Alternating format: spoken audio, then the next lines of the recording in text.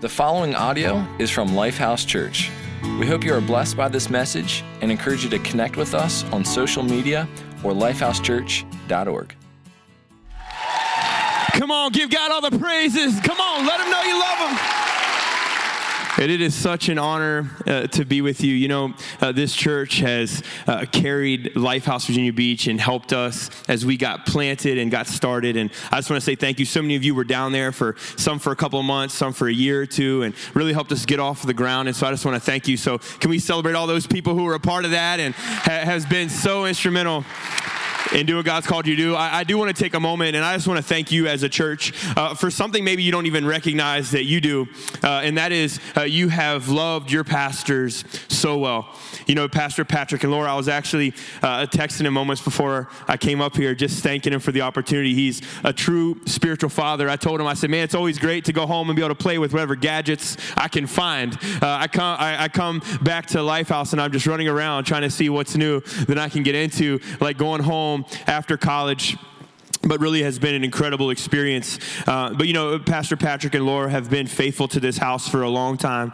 And it was the dream of a couple and of a man that believed God for something so magnificent. And they're on their sabbatical. This is their break. This is the time. But the reason they're on one is because of you. Because you see their value. You see how great they are. And you want to return that. And so as Pastor Patrick and Laura have an opportunity to catch their breath a little bit emotionally and physically and spiritually, not as something that's retroactive, but proactive, so that he can take this church along with his family into the next season of what God has. But I'm just so grateful, and just thank you. The value of a sabbatical for somebody who has been laboring like Patrick is really something that I don't know can be understood unless you're in the game. I know that I've only been in it 5 years, and I'm trying to get my church to let me go on one for 4 months. It's not going over so well, but just grateful. So can I just thank you? I just want to thank you. You guys are incredible. You're an incredible church, an incredible place, but you have the most amazing pastors, and Pastor Patrick is such a great friend, but bigger than that, he's a spiritual father to me.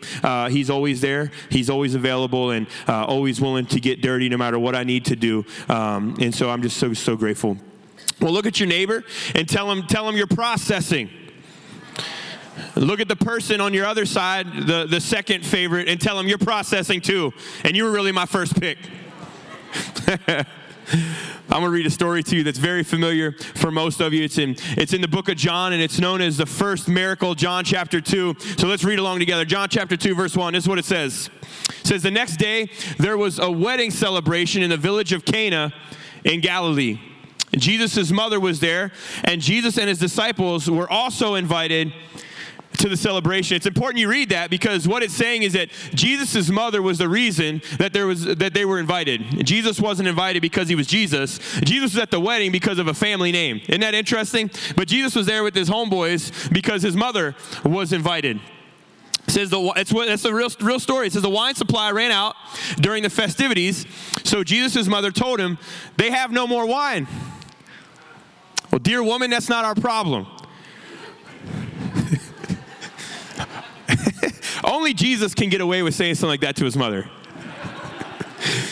This is actually a term of endearment, believe it or not. It doesn't necessarily cross over to our culture, but this is actually a term of endearment in Scripture. It's actually a very respectful term. But dear woman, that's not our problem. Jesus replied, my time has not yet come. But everybody's mother, you tell her what you want, and what happens? But his mother told the servants, do whatever he tells you. How many of y'all have a mother like that? You tell her, Mom, that's not what I'm thinking, but it's just do it. That's fine, honey. Yeah, he said he would do it.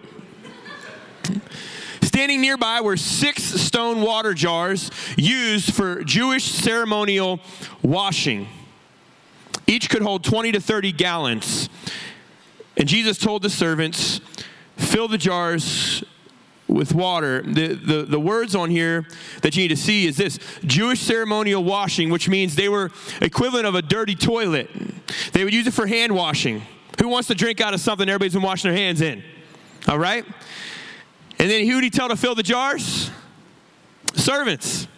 Somebody needs the servants to go fill these jars that are equivalent. What we would look at is something like a toilet, something you would never touch, and you would tell your kids not to touch, and if they touch it, you wash their hands repeatedly and then sanitize them in 2019. It says, when the jars had been filled, he said, now dip some out and take it to the master of the ceremonies, the wedding planner, not necessarily somebody married, but or married into the family or somebody even connected, but a wedding planner, if you will. Take it to the master of the ceremonies. For you to run out of wine at a wedding would be a significant problem. It would be a significant hospitality issue. It would make your family look like they were the most disrespectful group of people. How many of y'all ever been to a wedding and they ran out of food? How many of y'all that was your wedding? No, I'm just kidding. Now dip some out, take it to the master of the ceremonies. It said, so the servants followed his instructions. When the master of the ceremonies tasted the water that was now wine, not knowing where it had come from, though, of course, the servants knew. So he called the bridegroom over. And it says, a host always serves the best wine first. He said, then when everyone has had a lot to drink, he brings out the less expensive wine. But you've kept the best until now. I think that, really quickly, I think that the reason this is so interesting to me is that in America, we always think, well, man, Jesus got them really drunk. They were already twisted. Jesus got them really drunk. That's not what it's saying. I want to explain this. What would happen is there was a process to keep things in a place where you could actually drink them. There's a process to keep things where they weren't going to go bad. And so they would add yeast to grape juice, and over time, when it sat, it would become fermented. It wasn't necessarily always an intentional process. So what they would say is when you had fresh wine, it was stuff that was fresh. It wasn't sitting a long time. And so the nostalgia of getting something fresh off the vine, squeezing it and drinking it, it was hard to do because it had to be work that was done the day of or within moments. Does this make sense? And so there was actually, the fresh wine was the stuff that would have been the high end. The stuff that was fermented was what everybody had in their house because it sat in this bag with yeast and it would ferment because that was the only way to preserve it. And so what he was saying is, why did you bring out the stuff that was fresh? Did y'all just come out of the fields? You just now brought out the fresh stuff, the stuff that is nourishing in a way that the stuff that sits isn't. But it said the miraculous sign at Cana in Galilee was the first time Jesus revealed his glory. And his disciples believed in him. After the wedding, he went to Capernaum for a few days with his mother and his brothers and his disciples. Now let me ask you this. How many of you love a process? How many of you love going to the DMV? How many of you love that? I cannot wait to go to the DMV and renew this tag on my car because I forgot my sign-in online and I have to do it in person. I love it. And you get there and they're like, you are number 746. Okay, that's fine. What number are you on? -12. Are you kidding? Yeah, join those people. And you look outside and there's a line of people with tents that have been there for days, right? If you work at the DMV, we love you, but we know the truth. We need you, but you don't need us, all right? So we get how it works. But you love that, right? You love the process. How many of y'all love the process of losing weight? Come on, somebody. You know that you had one too many Cinnabons, or maybe after Christmas it rolls into April and you just haven't stopped. And you're at the gym and you're thinking, man, I don't feel so good today. I need to go home and eat a bowl of ice cream. Come on. Anybody got my ice cream lovers up in here? You're like, that's the kind of process I like. Processes aren't fun, man. They're brutal. Processes are brutal. They're hard.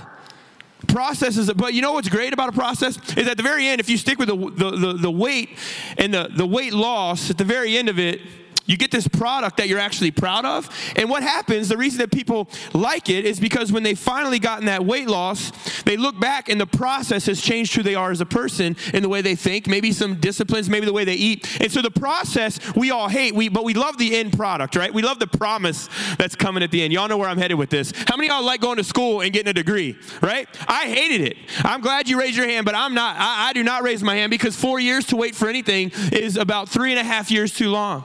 And you're going to tell me I have to sit in a class and pay you thousands of dollars to point me to misery for years so that I can get a degree?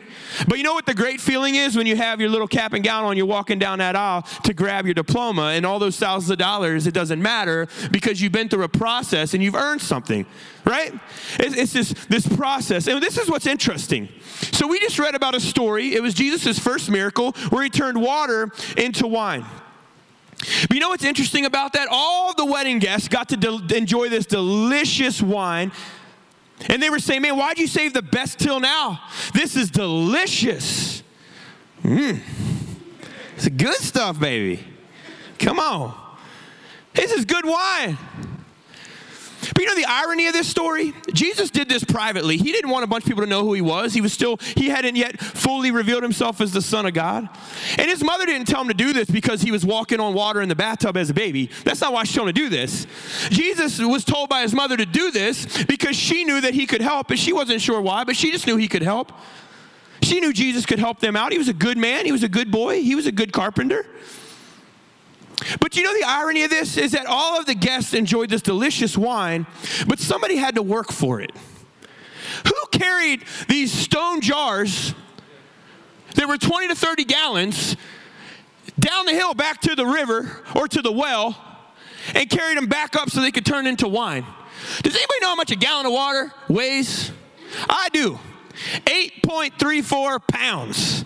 So you're telling me that you've got about 200 pounds of water, not including, and maybe more than that, not including the actual rock. So let's say the rock, they sat there, these giant vats to hold in the water that would be for ceremonial hand washing. Now Jesus told who to go get the water? The servants. So he tells them, he says, I need you to go get the water. Somebody had to do the work for the miracle to happen. Somebody had to do more than just pray and believe God for his faithfulness. Somebody had to do something that went a little further than just saying, well, God, I believe in you. But I think you have to ask yourself a question. Do you want God to change an event in your life? Or do you want God to change your life? Because that's the difference between somebody who's willing to go down and get some water and keep doing it until it's done to somebody who says, well, I've got one bucket and one bucket of wine is plenty for me and my family. But what about all the guests?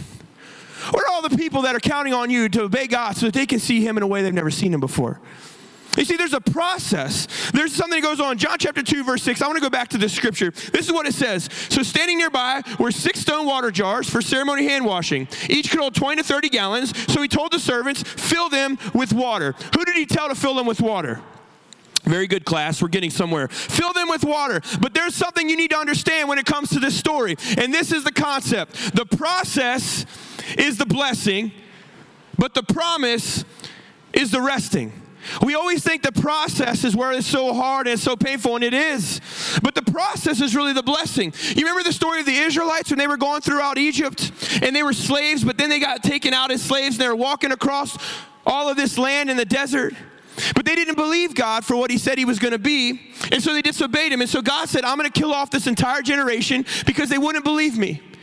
But the next generation believed in God, and so they crossed through the Jordan River. They marched around Jericho, and on that last day, they started to shout. The walls came down. They started to take territory. Why? Because the process of 40 years in a desert, that was actually the blessing because it positioned them to walk into the promised land. The process that they hated, the hurt that they hated, the pain that they hated, the turmoil that they hated, the dysfunction that they hated, the problem with relationships that they hated, the struggle with their calling they hated, but they loved the promise because the resting doesn't come during the process. It comes whenever the promise is actually there.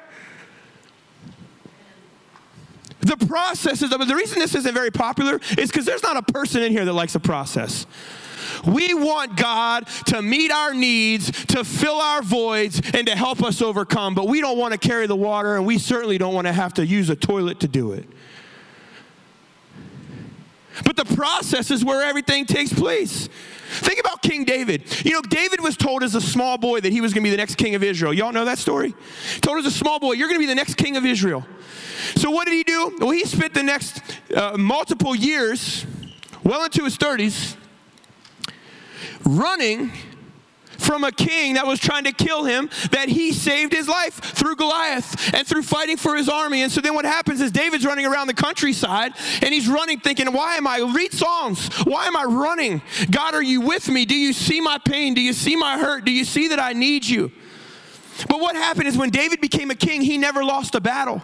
You know why David never lost a battle? Was God with him? Yes, but he knew every crack and every crevice and every rocky mountain and every steep slope and every slippery plain. David knew the terrain and all the land around him, and so now the process was the blessing. And so when he became a king, he was resting. He didn't even have to go out to fight if he didn't want to fight. That's a long process. Nobody wants to run that long, right?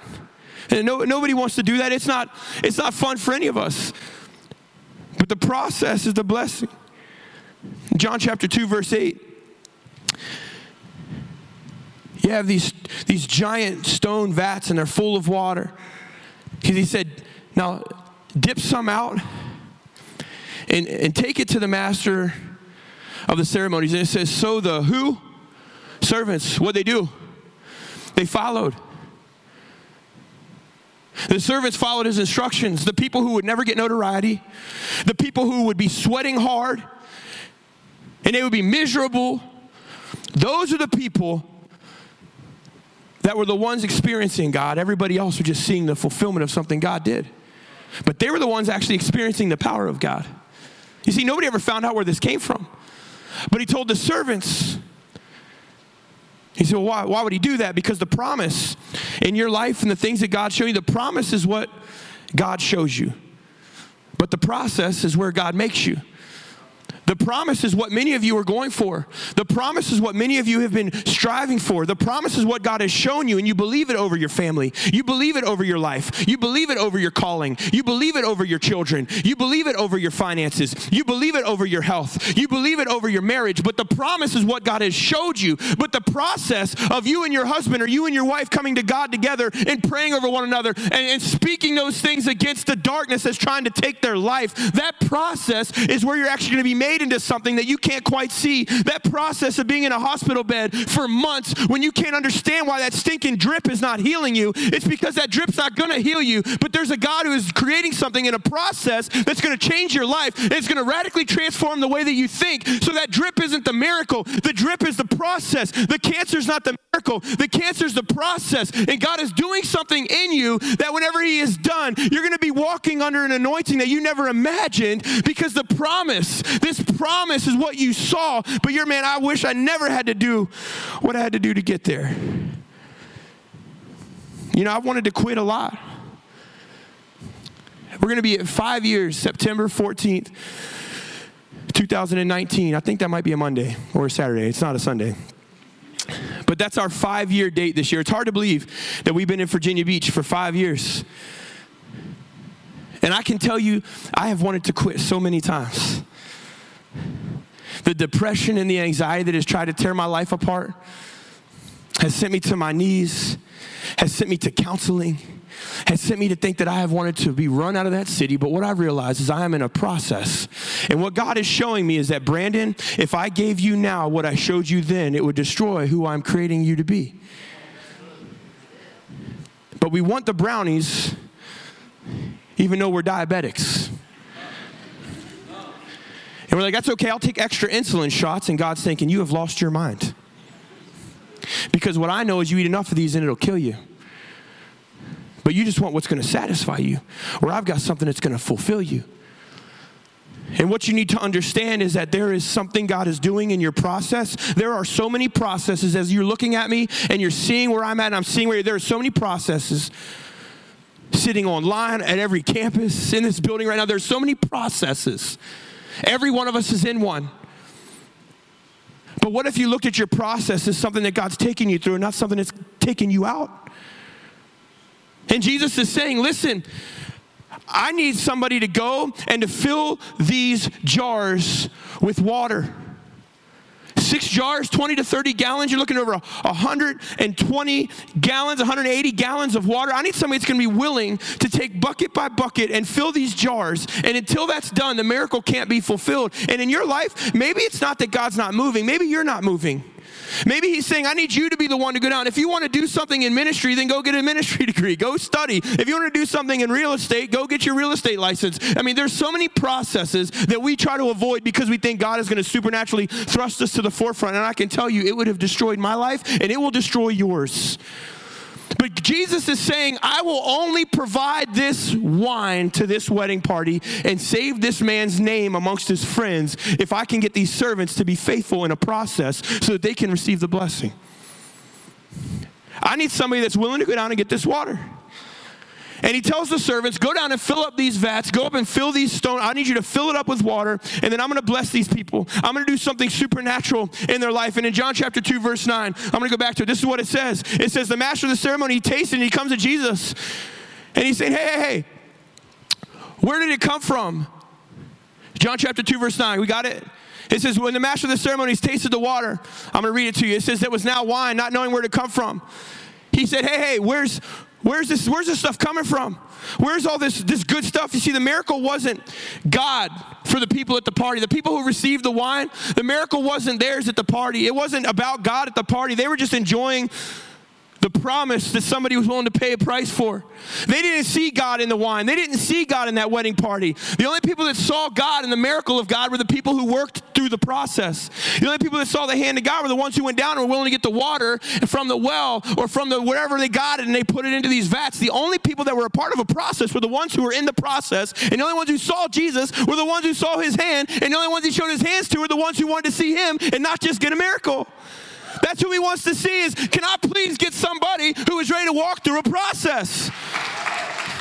You want a shortcut faith, you will have a shortcut influence. You want a shortcut faith, then you are living at your max capacity. I have seen so many apathetic men and women of God that just lackadaisically enter the presence of God. They don't realize they are standing in the presence of a mighty king who sent his son to die on a cross, and they have all the power that his son had right within them, and they treat it as if it is some kind of old outfit or outdated menu at a restaurant they don't want to go to and eat anymore. You are in the presence of a mighty God, and he has a process for you, and if you don't want the process, you don't want the Savior, and if you don't want the Savior, then you can't walk in the anointing. For the love of God, can somebody kickstart yourself? Give yourself a kick sometime. People say, you got a lot of energy. No, my life has been saved by a God that has put me through some processes that I wouldn't wish on my worst enemy. But it's in those processes I saw an intimacy of a king and a love of a father that I yearned for my entire life. And the reason that I preach the way I preach, I don't apologize, but the reason that I walk the way I walk and I talk the way I talk is because I have a mission, and it's to let you know that there is a God who is deeply in love with you. He is passionately overcome by you, and he has created you, and he has never been disgusted or dismayed. He has not had a moment where he has been disappointed with who you are, and he is saying, if you would humble yourself and come to him and let him have that process, he will do something in your life that history books are written about. But he needs people who are willing to pay a price for a process, because it's in that process that he's going to make you. Because God's in the process. That's where he's at. He's in the process. I think I got to speak like 78 times this weekend. I promised myself I'd try to keep it. I can't. This is it. That's all I got. I'm at level 10 all the time. I told my wife, I got to try to keep it somewhat chill. I got 78 messages in the next couple days. No. That's all I got. Because I believe it. I believe this.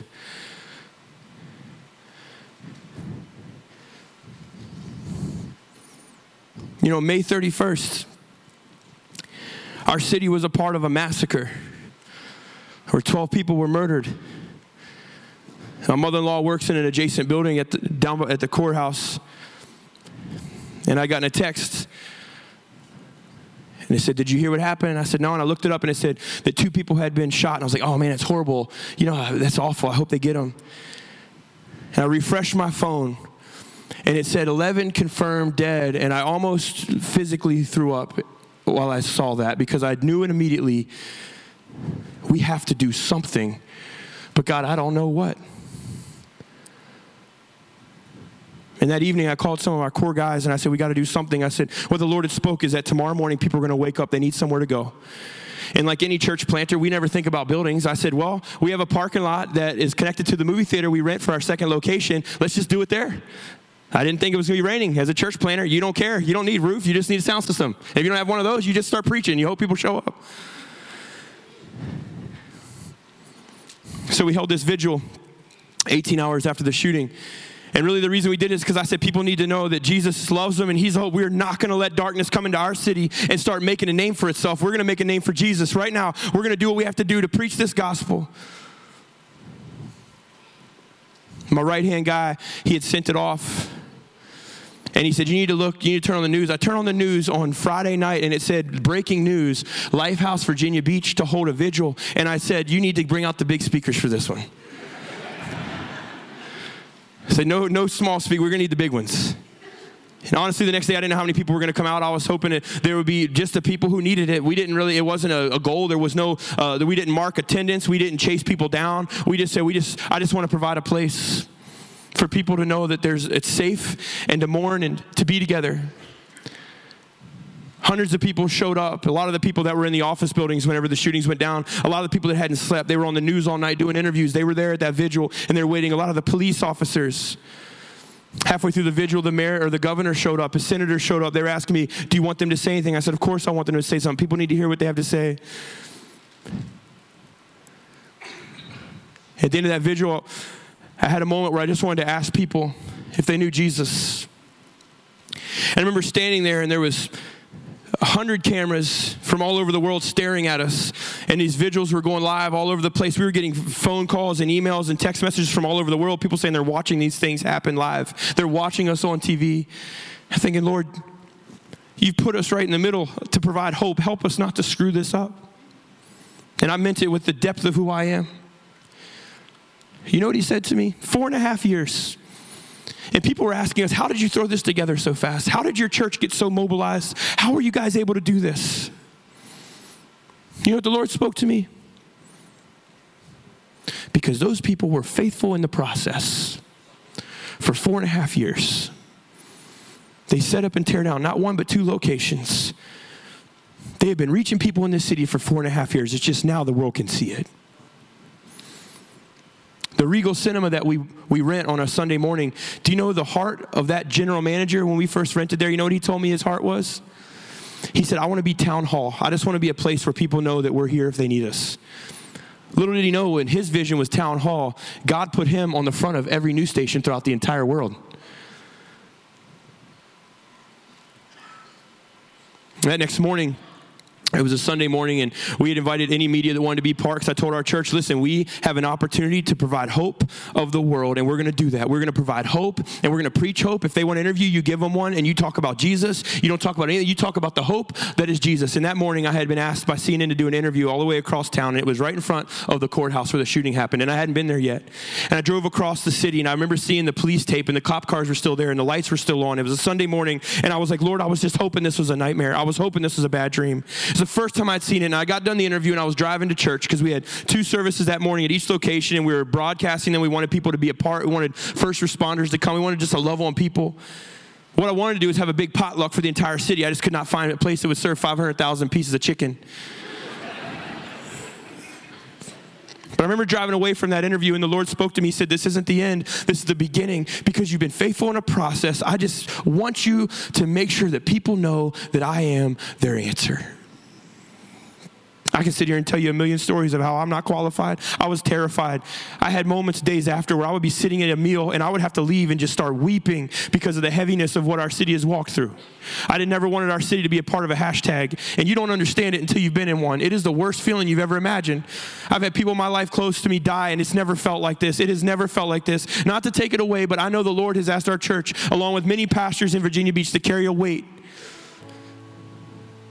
And I know what those moments are like, and what I'm trying to tell you is, had I not been faithful, and I will never speak to people about how faithful I've been, but I'm trying to get you to understand, at our church, if we'd not been faithful in those times I wanted to quit, that Satan was trying to tell me to quit, we would have been ready for what he had.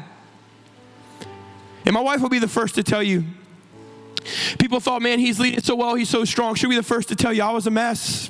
At one point, my 8-year-old son walked into the room, and I'm just weeping in my hands, and he looks at me. He says, Daddy, you're scaring me. And Mommy said, he's just happy. I said, no, I'm not. I told my wife, I said, I just didn't want to screw this up. Because people need Jesus, and he's given us the opportunity to know to tell them who he is. It's a process.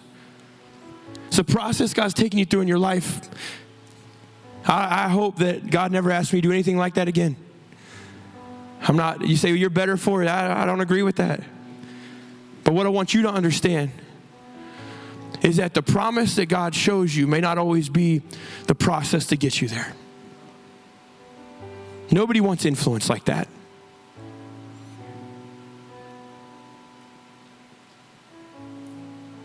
And Jesus said, I just need somebody who's willing to fill these things with water. I need somebody who's willing to be faithful.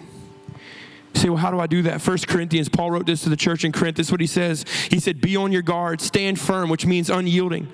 Stand firm. be courageous. It means be manly. And that's not something to say that you women can't be that. What it's saying is protect your home, protect your kids, protect your family, protect them with what you know to be true. Be strong. That means be forceful. Don't step back from darkness, step into it. And he says to do everything with love. Have an overwhelming love, an overwhelming passion for the things that God's calling to you. Will you stand with me? I want you to stand right now. I'm going to give you an opportunity to respond, but I want to ask you something, because if you miss out on the sweet spots of life, then you're going to miss out on the processing. The sweet spots of life are the processing. The sweet spots of life are the places that God's called you to be. And you say, well, Brandon, I feel like God's going to do something in my life. Well, I want to ask you a question. And I've heard this said before, it challenged me. And I want to ask you the question. If God answered every prayer that you're praying, would it change your life or would it change the world? What would your prayers affect if God did it? If you're comfortable, I just want you to lift your hands right now as a sign of surrender to say, God, I surrender to the process, I surrender to the promise, and I surrender to what you have. Lord, we come to you right now, and we just thank you for your faithfulness. We thank you for your holiness. We thank you for your omnipresence. We thank you that you are the King of all kings and the Lord of all lords, and we surrender to you. We surrender to the process. We surrender to the things that you're doing in our life, and we just ask you to have your way in us and through us. God, there is no one like you, and we surrender today. And everybody said, amen. Thank you for listening to audio from Lifehouse Church. We believe that through Christ, life change happens here. So we invite you to connect with us further by visiting lifehousechurch.org.